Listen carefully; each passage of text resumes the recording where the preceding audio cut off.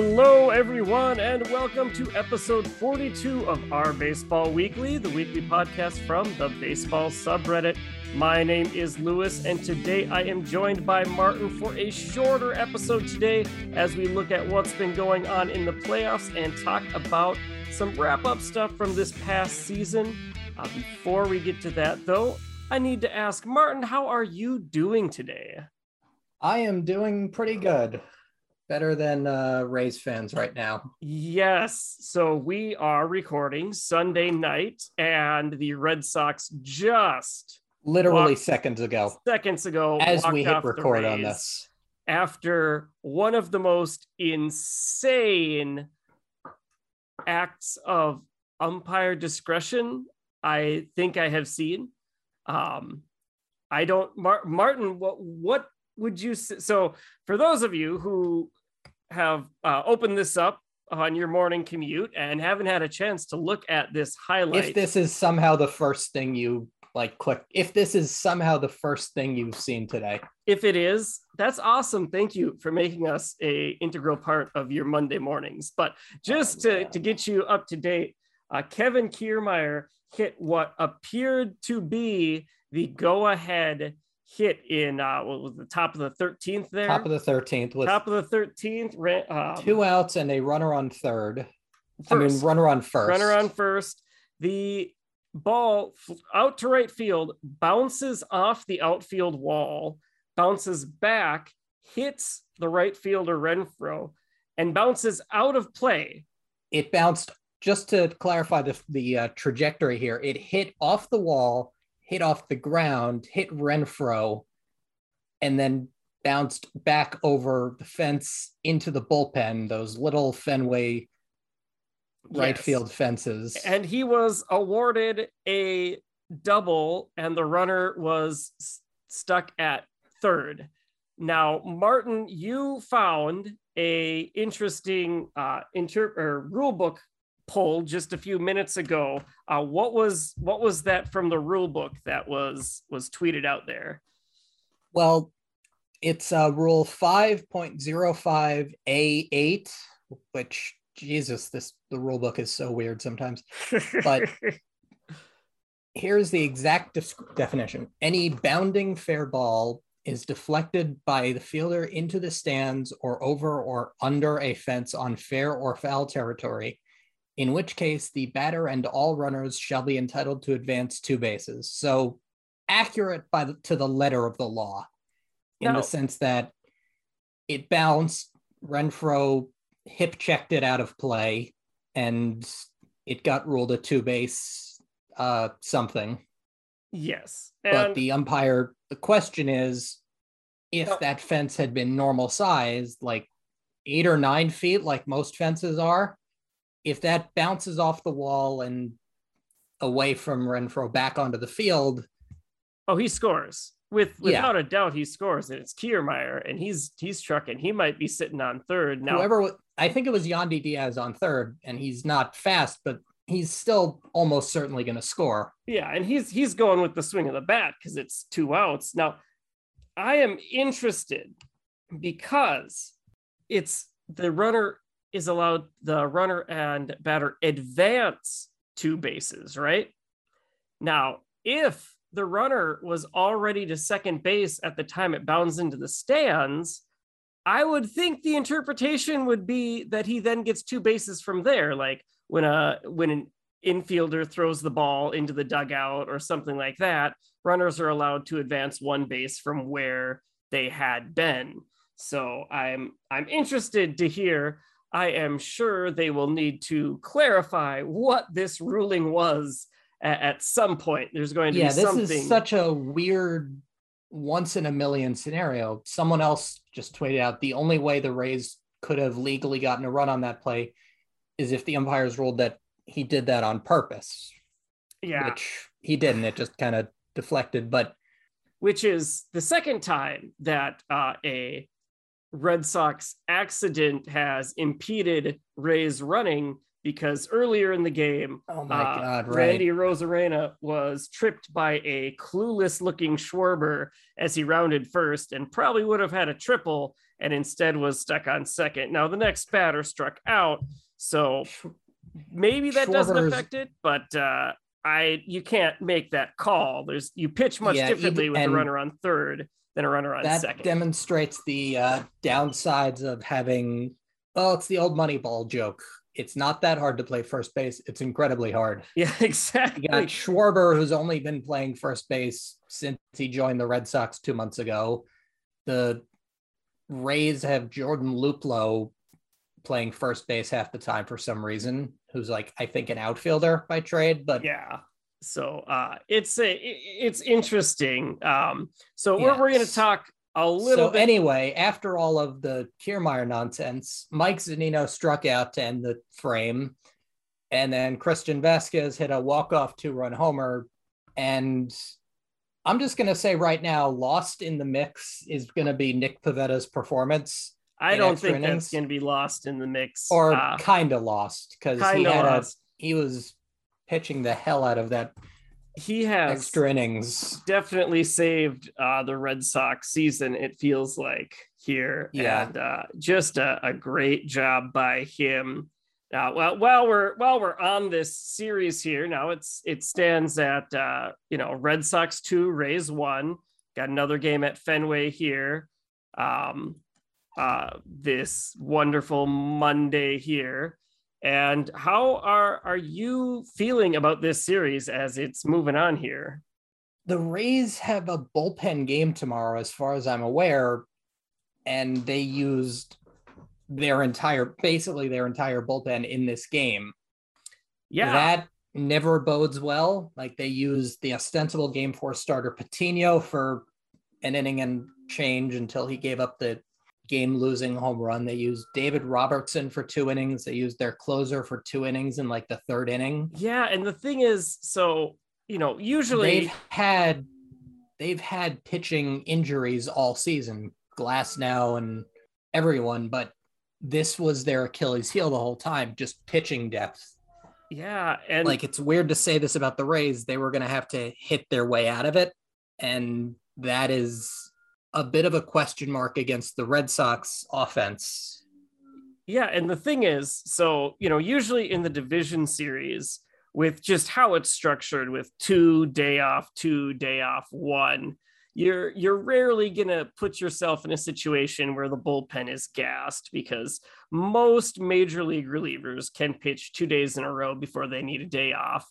And you're never going to pitch more than 2 days in a row in the division series. However, with stretching them out for 2 innings at a time, I'm not sure if Robertson's going to be able to go back out there. If any of those guys are actually going to be available tomorrow, I mean, they're probably going to have to try. But at what point are you just kind of setting them up for failure? The Red Sox got some looks at them tonight, and now they're going to be a little worn down going into it tomorrow. I'm not sure who's pitching tomorrow for the Red Sox either. No one has been announced as the starters here. I think Pivetta might have been who they were thinking. It was sort of a dueling Game 4 starters thing with Pivetta and Patino. And Pivetta, some piggyback stuff, who I've been joking about just because his status as like former Phillies prospect mediocre pitcher, but he came up big. He was, at one point, I think he struck out 5 guys in a row, but that was a very fun, very strange game. Yes. We've had a lot of those already this young postseason. We really have. I mean, since the last episode, we've had both wild card games, which were pretty exciting. I mean, the big thing from the AL wildcard game was sending Judge and getting thrown out, which I don't know if that changes the game all that much, because it just felt like the Red Sox had that one. Then you had the Dodgers Cardinals, which was phenomenal. Just a real fun game to watch. Usually when it's 1-1 going into the 9th, a lot of people will think, it's been just kind of boring. But really, that game, there was a lot of traffic on the base. It was like a weird both starters, who was it? Wainwright and Scherzer. Scherzer didn't make it 5. Wainwright got taken out in the 6th. And then it was, well, the Dodgers had their best relievers for the last 3 innings, but it was, if I had to pick a biggest, like, specific tactical mistake by the Cardinals manager, I think it would be not giving Gallegos the 9th inning. He pitched the 8th. He looked great. He had a pretty normal pitch count. See, I think the biggest tactical mistake, and granted, I watch a lot of baseball. I watch more AL ball than NL ball, but to me, the biggest mistake was in the top of the 6th. They had Adam Wainwright hit for himself. There were 2 outs, and you had a runner on first. And rather than pitch hit Wainwright against Gratterall there, let Wainwright swing away. He grounds out. The next inning, he comes out, gets an out, and then Trey Turner singles, and Wainwright's replaced. And we've had I think it was Jarrett Seidler on the Mets side of Twitter, who has like a running joke about like anytime a manager lets a pitcher hit for himself and then pull him after a single base runner in the next inning, it's like, it's such an NL manager thing to do. Yeah. And it just seems like it drives me up the wall every time, because it's like, I don't remember who said this. Some analyst, I think, said a couple years ago that in the playoffs, you should sort of imagine every inning with the scenario of what happens if the first 2 guys reach base, who are you going to have pitching? Mm-hmm.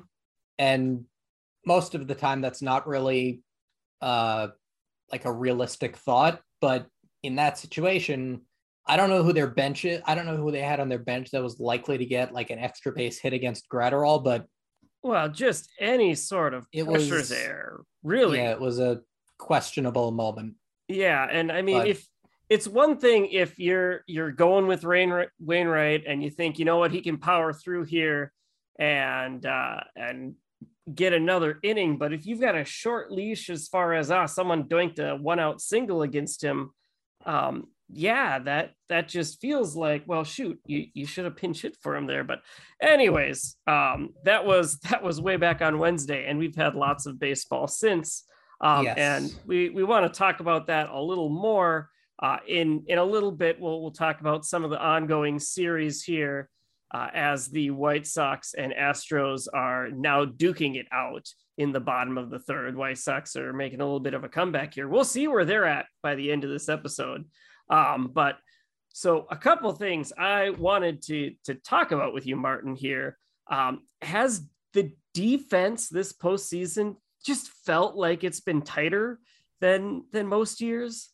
Yeah, and definitely some of that is just the presence of the Rays, and who have Kevin Kiermaier and I guess Wander Franco. Well, he's more good than great, but the Giants and Dodgers, these first 2 games, the Giants did not play a totally clean game last night, but the Giants and Dodgers, the Dodgers have Betts. They've got Bellinger, even as hampered as he is. They've got both of those teams just play a tremendously good defense. It's like, that was the Giants' best case scenario going into the season, where you've got like Crawford and Posey and just a bunch of athletic guys in the outfield, and eventually one of them's going to make a great play.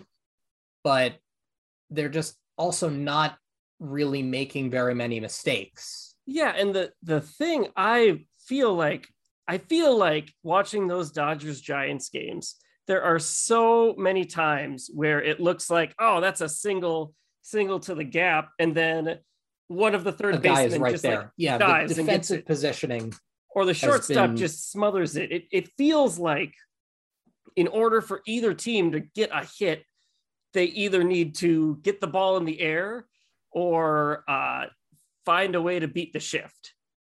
Like, it just seems like a very smothering defense. You have to hit the crap out of the ball to get anywhere. Yeah, like or just hit it very, very softly and have it just kind of roll along the infield there like a swinging bunt. And so that kind of goes to the second part of what I feel like has come into play a lot so far this postseason, is putting pressure on the shift. Now, one thing I know a lot of people complain about having a game on MLB Network since it's not on every basic cable package. If you are one of those people who pays for either cable, satellite, or a streaming service like Sling, and you are upset that MLB Network is carrying games, you should check, because most years, and they're doing it again this year, most years, MLB Network has a sneak preview, quote unquote, where during the first couple weeks of the playoff, when they're airing playoff games, they go down to basic cable for free or get onto the lowest level of Sling TV, or just get carried on Comcast or something. So if you're complaining about that, double check. You might actually have MLB Network for the next 2 weeks. So good for you. But on their broadcast, they had a really nice shift tracker. Did you notice this, Martin? I saw that. Yeah, and I really enjoyed seeing it, because that's one thing, you know. I've seen that. I think they've had that before, where you can like see just a little sort of video game tactical mini map thing of where the fielders are. There was a very fun sequence in one of the extra innings where Arozarena got on base, stole second on a shifted infield. The throw skipped a little bit away, and he looked up and saw nobody covering third because of the shift and just started booking it for third. But then Pivetta and the catcher both got to third base before him, so he had to retreat. It was a very like kinetic, funny sequence. Well, and that's the thing that I feel like I've seen these teams do a little more, is really try to punish the shift like that. That play you just mentioned, and then obviously the biggest play from the week, one of the most exciting, when he stole home in game 1 of that series. Yes, because the third baseman's in the shift, he's nowhere near the bag, and he just walked straight halfway between home and third, and then just timed it well and took off. Yeah, he saw the home. Red Sox lefty reliever had like a very clear timing mechanism where he'd get set, tap his front foot like 5 times or something.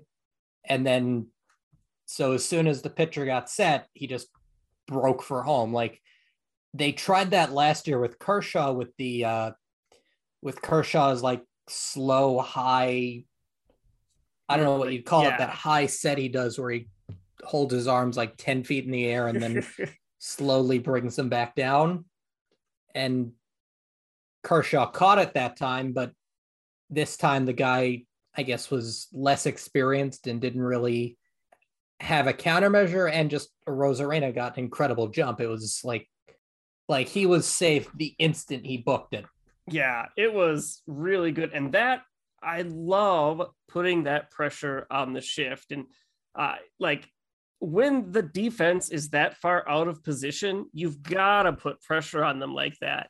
You've got to make them feel out of position, try to get them to go back, looking at taking third. And then, I mean, the classic one that everyone complains about, but actually finally started happening. I was watching Braves Brewers, and Eddie Rosario, bunt base hit against the Brewers in game 2, just lays it down nice and easy that way. It happens less frequently than it should. Like even I'm like the bunt is not exactly a guaranteed hit guy, but I'm not one of the people who thinks that bunting is a guaranteed hit, because it's still, you got to execute, but guys should do it more than they are. Well, and that's, so someone got into it with me on the subreddit, trying to say that obviously analytics must say it's not the right move because otherwise people would be doing it. I'm not sure they quite understand the full dynamic of trying to talk to an MLB player and work with their ego, no matter what your analytics say. But like you said, the big thing is the execution. and making sure you can actually get that bunt down. One thing, I've got to watch Eddie Rosario for years on the Twins, and he would do this a few times a year, and it would be like the first game of the series, he'd drop a bunt down for a base hit, and the rest of the series, the other team would have that third baseman shifted over there and would be guarding the line until there were 2 strikes. So it works when you pull it off. And so I'm just excited to see how teams continue to try to put pressure on the shift. And I think we should let this next evolution of the game play out before we jump to banning the shift, just because, I mean, you got to let these things play out. Yep. The White Sox just took the lead in the bottom of the third with a 3-run bomb. Yuri Garcia hit a 3-run home run off of Yimi Garcia, who replaced Luis Garcia. So we've got Garcia on Garcia replacing Garcia. So many Garcias. So this might be the a White series. Sox have one run pushed lead the last nail back out of their coffin. I'm still pretty confident they're toast, maybe even in this game, because it's only like the 3rd inning, but they have to win 3 games against a very, very good baseball team. It's amazing how different these series are. I mean, this White Sox Houston game, bottom of the 3rd, there's 11 runs scored. There have not been 11 runs scored in the Brewers Braves series yet through 2 full games. It was 2-1 and then 3-0, I think. Yes. And so that is a series I'm really, really interested in. Now, I had pulled it up. The Brewers and Braves are the worst 2 offensive teams in the playoffs. The Braves are a slightly above average to average team, depending on your metrics. On offense, the Brewers are a below average offensive baseball team. And yes, they made some moves at the deadline and had their offense surge a little bit, but they still were below average in the second half in aggregate. Yeah, and the Braves are still the Braves replaced Acuna's production, but he's still part of the reason why they had a better offense in the first half. So I had a Braves fan on the subreddit in the Serious Next Day threads, which if you're not joining in those Serious Next Day threads, you're missing out. Those are a lot of great discussion in there. But he was saying, I don't understand why our offense didn't get so much better in the second half. Well, because you lost Acuna. Your best player blew out his ACL in July, was it?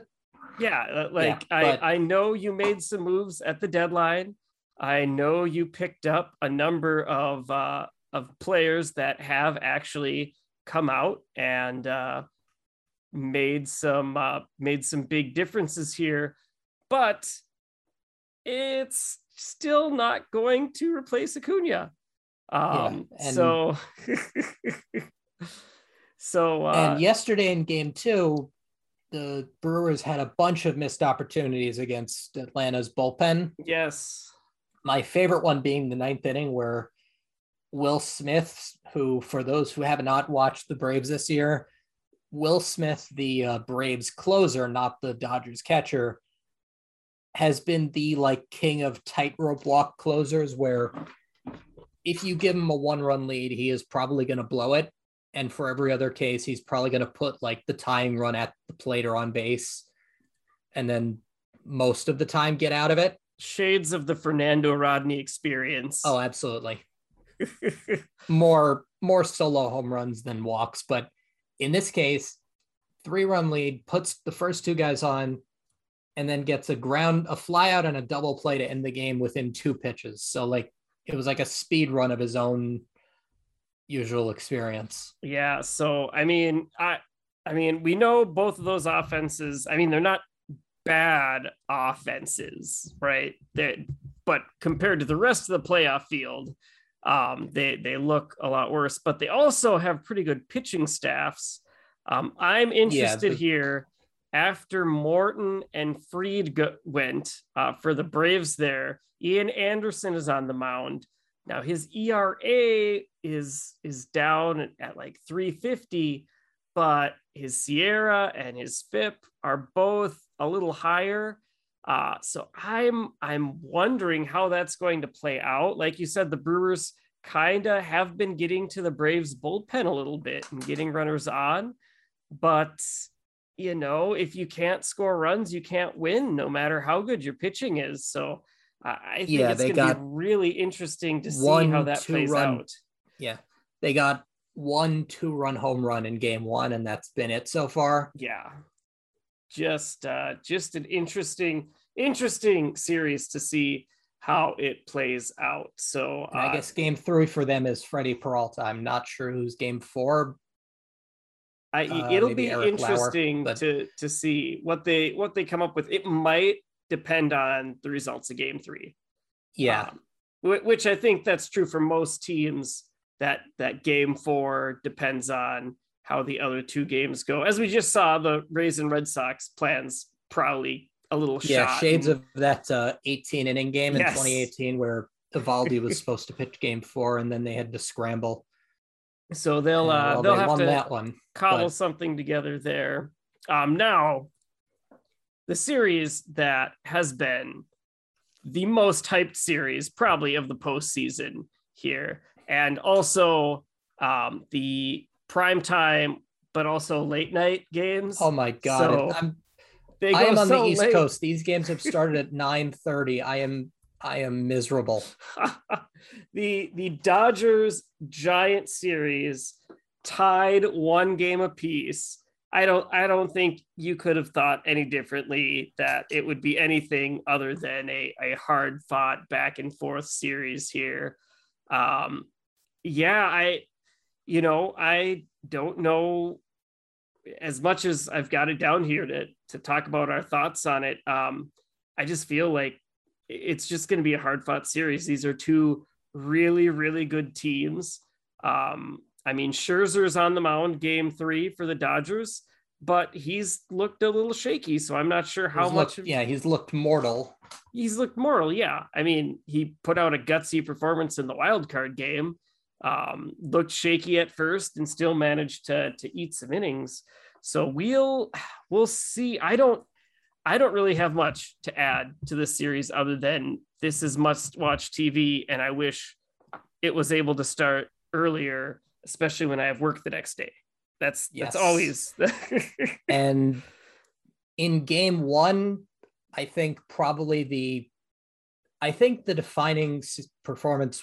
Well, we won't know who the defining star is until it's over, but Logan Webb's start in game 1 was incredible. That was a star-making game. Absolutely. And relative unknown who's been fantastic in the second half, but just cruised through 7 2/3 against a slightly weakened Dodgers lineup, but he made them look silly. Yeah, and I'm interested. There were talks maybe he goes on short rest, but also he's a 24-year-old who his best season the last 2 years had an ERA over 5. Right, and this is clearly, you can see what he's doing. It's not you watch his pitches and you're like, okay, yeah, this guy looks like a really good pitcher, but you never really. You never know how to feel about pitchers on short rest. We've seen Kershaw falter on short rest time after time back in the day. And also they have Alex Wood going in game 3 tomorrow, who's, good, but Alex Wood. And then they've got, I guess, DeSclafani, maybe should also have been pretty darn good this year. I thought he was going to be their game 3 starter. Well, I think he has, he's slowed down the stretch. If I'm remembering correctly, I remember he got out to a torrid hot start. As did had a Gausman, couple of complete game shutouts before the All-Star break, and then he's still going, getting lots of innings in, but you know, just not been quite as sharp down the stretch as he had been at the beginning of the year. So we'll see. That's definitely also true for Gausman, who, like, just for instance, last night he had basically 2 bad innings that sunk him, but he was not the super ace that he was in the first half, or for most of last year. So we will see how that plays out. And then the final series going on right now, which, you know, the game's now top of the 4th, 2 hours after it started. God. And that's going to be a late one. This is probably going to go longer than any of the Dodgers Giants games, even though it started an hour earlier. Oh yeah, that was the other thing I wanted to mention. Game 1 of the Dodgers Giants was like 2 hours 30 minutes. Yeah, it was beautiful. It was very nice of them for those of us who wanted to go to bed.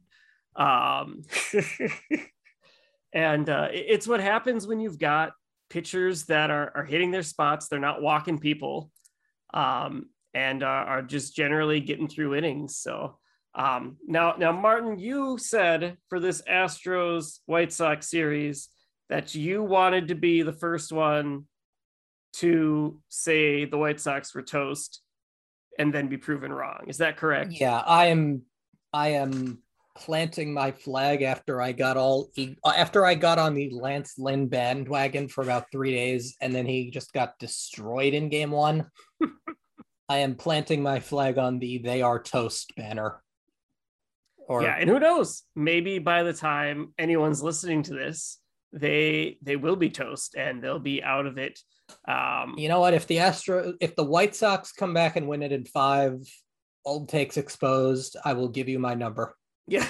Or username. I don't want to give people my actual number, but Old Takes Exposed, you know where I live.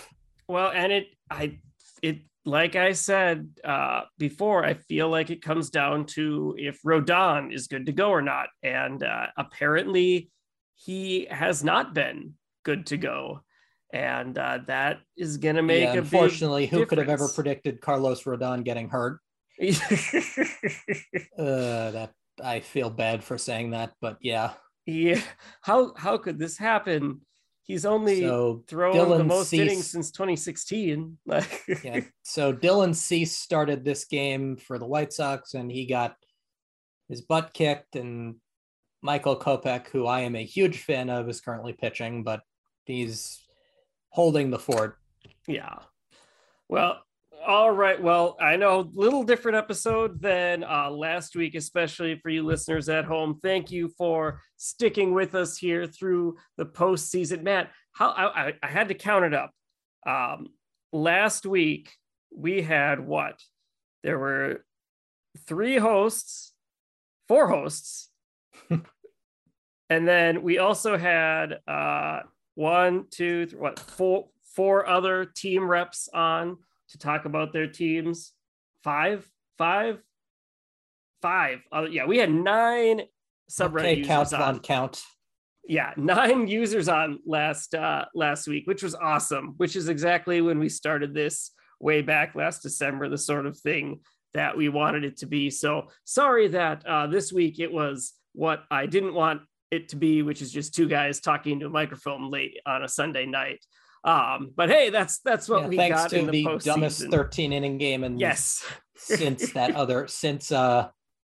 there were not really any extra long playoff games in 2019, were there? No, it was pretty straight through. I had Rays fans ready to talk if we have enough notice, and we just didn't. Well, thank you, listeners at home, for sticking with it. We won't go to a different outro here. We'll make things easier on Nime for editing. So thank you for listening, everyone listening. We release every Monday morning, bright and early. So be sure to subscribe and leave any reviews if you would like, as long as they're good. If you don't have anything nice to say, don't say them at all. That's what I've been told. And that's the review philosophy I think our listeners should take. But my name is Lewis. I am so privileged to be co-hosting today and also executive produced this wonderful podcast. Martin is here joining me for the episode. Our production admin is Christine. Our editor is Naim, and our theme music was composed by Chuck Leese. Thank you all for listening. We will be back next Monday with some more playoff takes. Martin, thanks for joining me tonight. Anytime. Thanks for having me. And a big thank you to my wife for understanding playoff baseball and being willing to let me sit and watch a lot this week. So thank you to her, and thank you to all of our listeners for supporting us and making this just a wonderful experience. So we'll be back next week.